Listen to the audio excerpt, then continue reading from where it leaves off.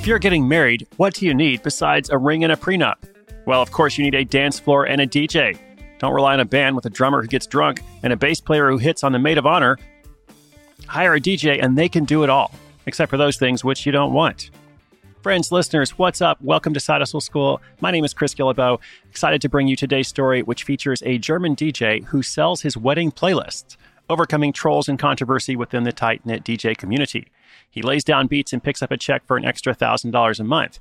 Also, his first business or side hustle idea doesn't work at all.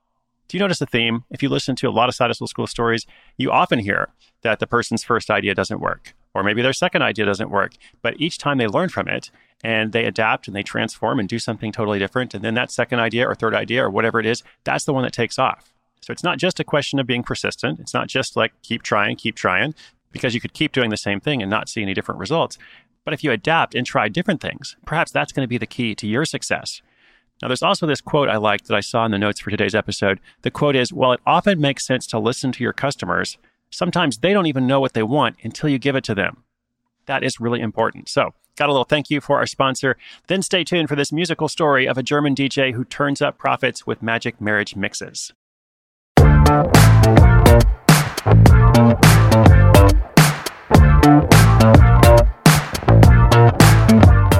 As a teenager growing up in Germany, Tobias Limley used to listen to a radio show called Battle of the DJs.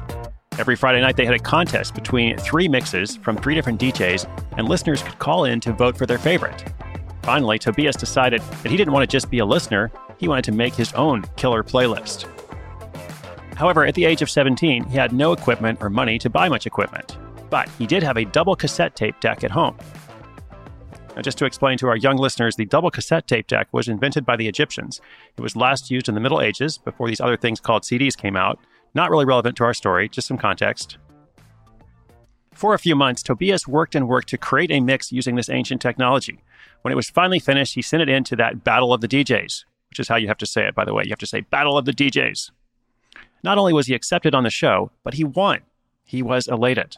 3 years later, while in university, his DJ skills developed even further. He began to get paid, building playlists and spinning tracks to make some extra cash to pay for school.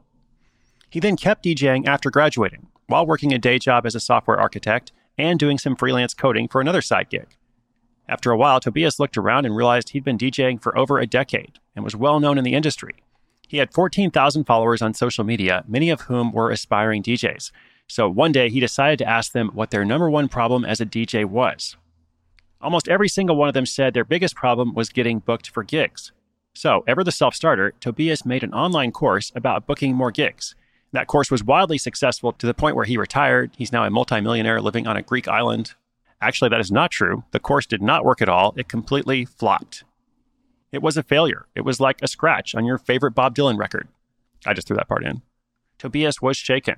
He thought he had a good idea, but it just didn't work. So, for his next attempt, he decided to simplify. What was the easiest thing he could offer that his followers and other aspiring DJs would value?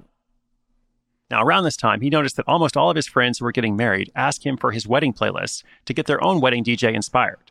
What if he were to start selling those playlists? He could make a little something for himself while making one of the most important days of a person's life that much more magical. But there was a problem, as there often is. Selling playlists was a big issue in the DJ community, and not in a good way. Even publishing playlists themselves were controversial. Many people thought that real DJs didn't need one. To sell them would surely put Tobias under fire and likely decrease his popularity in the community. He knew he was onto something when he found a third way. A lot of DJs wanted to know how to get people moving at weddings. Some had trouble recovering the party vibe after a slow song.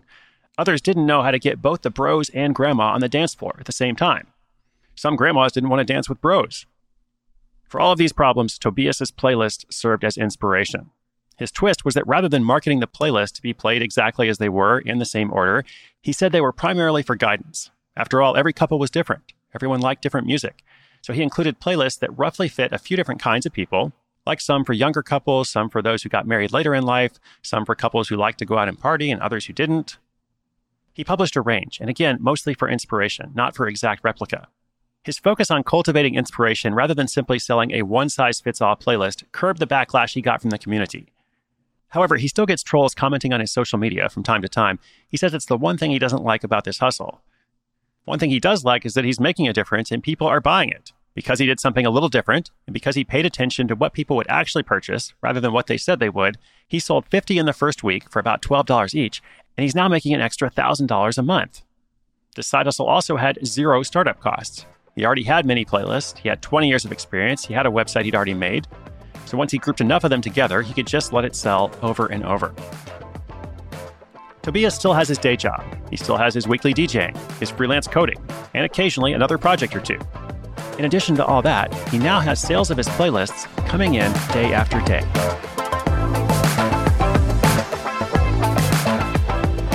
Awesome. Congratulations to Tobias. I respect a person who has 5 different jobs. That's kind of like me. Let's talk about this question of controversy and people complaining and who is your market in the first place. That's what I want to focus on. Sometimes the loudest voices are the voices you should ignore. DJing is the kind of activity that attracts both professionals, or not just professionals, but people who are really dedicated to their craft, like really serious about it, and people who like music and have an iPad, and just enjoy putting together a mix for a party. Because DJing is kind of like playing guitar. There are people who are serious about it, but then there are lots of people who just have a guitar sitting around. Really different groups there. And it's usually the group that is super serious or professional or, trying to be professional. Those are the ones who are the loudest voices. And those are the ones who are like, oh, you shouldn't, sell playlists like this, or you shouldn't teach people this guitar method or whatever it is. And that's fine. They can believe whatever they want. But meanwhile, the larger group of people who just like music and have an iPad or want to learn a little bit about DJing or want to DJ for their party or perhaps their own wedding, those people are just like, hey, make my life easier. Help me look better. Help me provide a better experience for the people at my party or my wedding. So with this kind of product, selling a playlist, Tobias's market is much more the amateur group, which, as I said, is larger anyway. So I think he did the right thing in finding a way to accommodate that concern, but not really worrying too much about what other people think. Because if he's making $1,000 a month and people are buying these playlists and presumably using them, then he can take satisfaction in knowing that his DJ experience has gone beyond himself. He's not just DJing at his own parties. Now, other people who are getting married are using his playlists or using them as inspiration to create their own. So I think that's pretty cool. And speaking of inspiration's always good, but inspiration with action is so much better. Maybe that's what making a playlist and selling it for people to then customize and make it their own. Maybe that's what that's all about. This is episode 642 of the show. So if you'd like to see the show notes, just come to sidehustleschool.com/642. We'll link up everything that we mentioned. You can also check out my special Side Hustle wedding playlist, available for $10,000. Thank you for listening. I'll be back again tomorrow. My name is Chris Guillebeau. This is Side Hustle School.